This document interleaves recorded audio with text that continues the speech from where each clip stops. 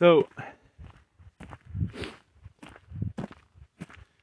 here we are in New England, middle of winter. It's 20 degrees outside, high of mid-30s today, but that will vary dramatically based on whether the sun is out or the wind is blowing. And my younger daughter, waiting for the school bus, insists on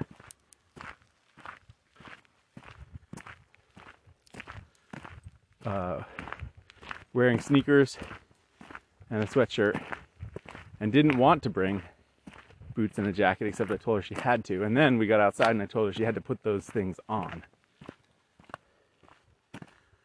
My older daughter grudgingly took a light jacket to school. And I routinely have to tell my wife to bring boots or a jacket in the car with her. All of them operate on this assumption of, I'll be fine, I'm just going from the car to the building, that so many people operate under this time of year. Now, they're all perfectly smart. They know that sometimes stuff happens that means that it doesn't work out that way. But our modern society and the way that we live, going from heated car to heated building, lulls us into forgetting that when this stuff happens, it can have really dire consequences. That 20 degrees is not too cold to be life-threatening. And that the purpose of wearing jackets and boots is not to keep yourself comfortable, but as a hedge against needing them to stay alive. Could she go to school in a t-shirt and shorts and be okay? Probably. But would that be a smart thing to do? No. Certainly not. And we all can recognize that. And yet all of us, live our lives in ways that are unprepared for the thing that will statistically probably not happen, but very easily could happen. And we live our lives, we live this way in all the different aspects of our lives. So I thought I'd talk today a little bit about some of these aspects. First of all, you can hear I'm a little bit out of breath, and that's because I'm carrying 65 pounds, up from 45 pounds. And that's part of my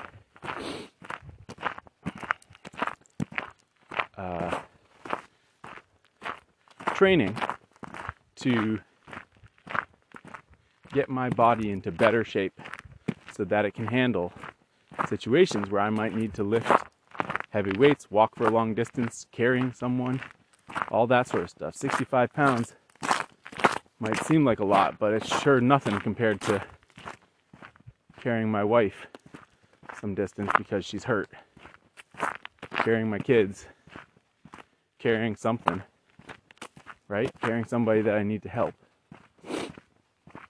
So if I think that 65 pounds is heavy, how am I going to handle a situation that might arise? So I think, and that's even above and beyond the statistical absolute certainty that if we don't take care of our bodies, that the poor health that will result will be what kills us, right?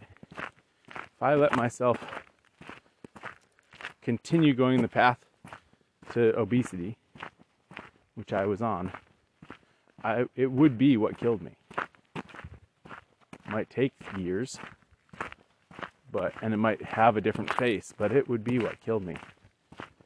Whether it was COVID or much more likely heart disease, cardiovascular failure, or diabetes.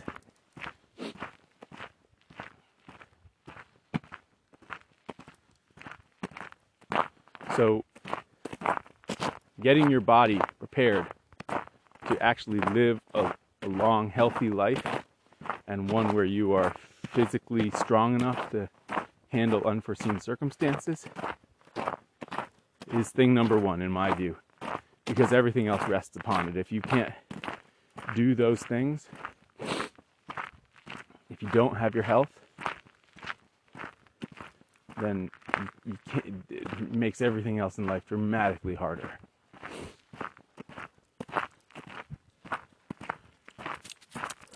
Thing number two, probably financial. Making sure that our income rests on a number of diverse streams, and that I've thought through potential economic futures and how I might ramp up or ramp down different things that I have going based on global politics, overall trends, but also things like I hurt myself. Whether I hurt myself physically or, something happens where I have a hard time looking at a screen, right? Migraines or something like that, but I could do physical work. Making sure that I can move in a number of directions fairly fluidly with opportunities at hand, no matter what happens to me, is also part of the picture. And that takes a long time to build up, and I'm in the middle of that journey, so you shouldn't look at me as a template of exactly what to do, but simply take the idea and run with it as you see fit. Whew, I'm feeling this weight in my scapula today.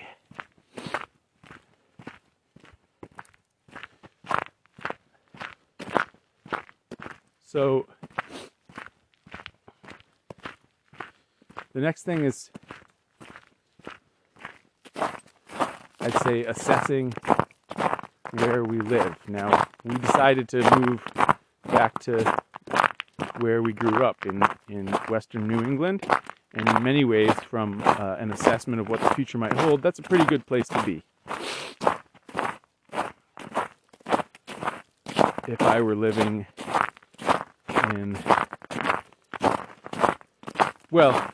if I were living in other places around the world, what your future looks like is dramatically different, and it really depends on where you are.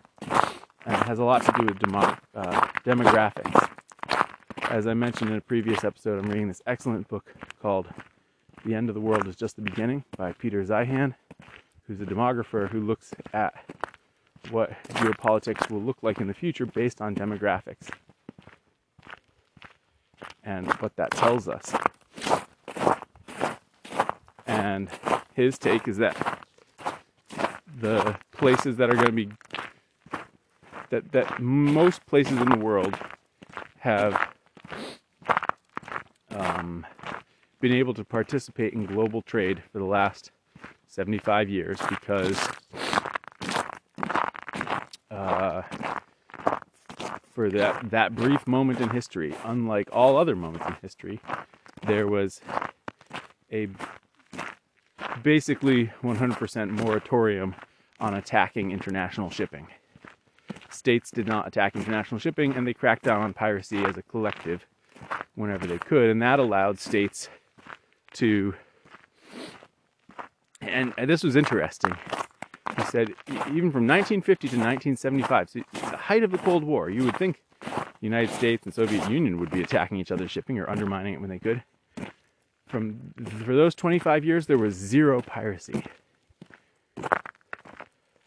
Now, we obviously have piracy today, but the point is that, by and large, compared to historical standards, countries have been able to participate in the global economy in ways that have allowed them to leverage what they're good at and make up for what they're not good at by importing stuff. Exporting what they have and importing what they don't have. And that period of time in history is about to end because of demographics and shifting priorities, and that we're going to see the rise of regional spheres of influence. Australia, New Zealand, Southeast Asia coming together. France and Turkey kind of eyeballing across the Mediterranean at each other. the United States largely still policing the Western Hemisphere. But then there's the sense of, well, how will where we live fare with rising temperatures? Seems like it's okay. How will we fare with possible de-urbanization? Seems like we're okay. Right? We saw property values increase tremendously during the flee from the cities that happened during COVID. Those property values are going down a little bit, which is good because I don't want to be boxed out of being able to buy more land in the future.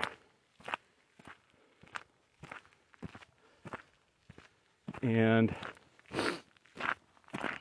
frankly, I think it's important that house values are low enough that young people can afford to buy, which for the last couple of years, many of our young friends who had been renting and wanting to buy have been boxed out by price. So looking at where we live, by those metrics, I feel pretty good. Now, it's still possible that stuff can happen at the global, regional, national, or local level that would require preparations. And the most obvious one is that we live in New England and it's winter time, so we should expect power outages. We should expect lack of ability to get to stores on a regular basis. So, we have a generator and some fuel. We have a wood stove for backup. We've got candles and lanterns. We've got extra batteries. We've got food. And so we're prepared for a range of things that happen. And I think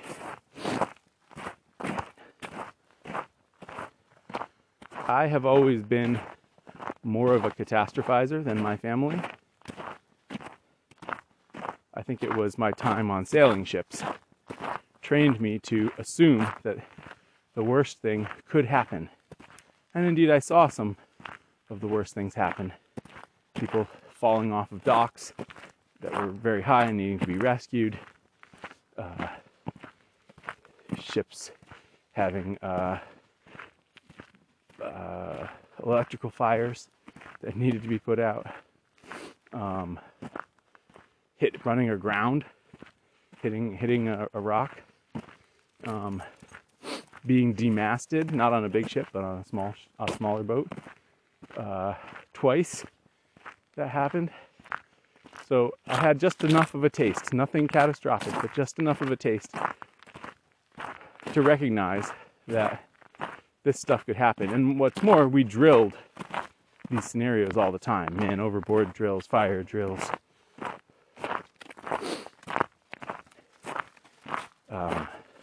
And we talked about antecedents and examples from the past, and lessons that could be learned from their mistakes. And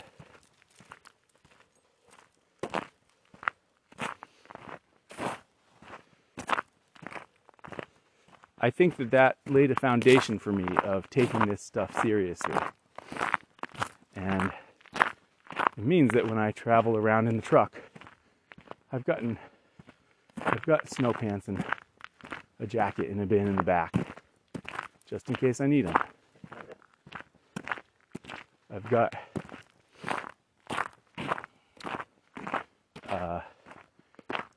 the tools in the back needed to help unlock other people's cars because I've needed to do that in the past. I've got jumper cables, that sort of thing, right? Because stuff happens. And I think there are so many places in life, I certainly have them, where we're blind to the things that could go wrong. And we don't recognize that we have become too comfortable. And we need to be thinking a little more strategically about what is a reasonable way to behave given the range of possible things that could occur, and how to protect ourselves at a reasonable level from all the things that could reasonably happen, so that we aren't inconveniencing our life. But it is not an inconvenience in life to wear winter boots and a winter jacket when going outside in the winter. Even if you're just waiting for 10 minutes for the school bus, and then you're going to ride in the school bus to the school, and you're going to be wafted along in preheated air the entire time, so that you could easily forget that should something happen to that school bus, you'd be damn glad that you were at least a little bit prepared. And you guessed it, that school bus is every part of our lives, which are so comfortable. And we are the people going to school in shorts and flip-flops, when that's only realistic because we're being protected from what could easily be our daily reality if just a few things were to change. Thank you for listening. Talk tomorrow. You know, I don't usually do little postscripts, but it just occurred to me that one thing that I did not talk about that I think about quite a bit, that's an important aspect of things, is having the skills necessary to handle situations you might find yourself in. That might be knowing enough about growing food that you could have a big garden if economics suggested that that would be a smart thing for you to do. It might be having the skill to harvest your own, and the tools to harvest your own firewood. It might be having the skill to protect yourself from somebody trying to intimidate you or assault you. I fall short on that count myself. And it might be, it could very easily be the skill to handle the changing landscape of the economic situation that we're in and take advantage of the opportunities that exist, right? Something that younger people are much better skilled at than older people in general, and so they tend to drive change that churns where the opportunity lies in the world. But it's skills combined with taking those skills and making some basic preparations that give you that preparation for the future, right? It's one thing to know how to garden. It's another thing to have spent years building up garden soil and have the tools and materials on hand to continue that process. And that's something that I think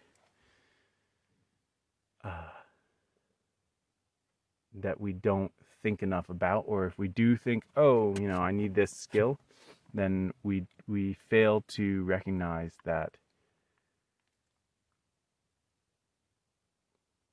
book knowledge of that skill is not enough.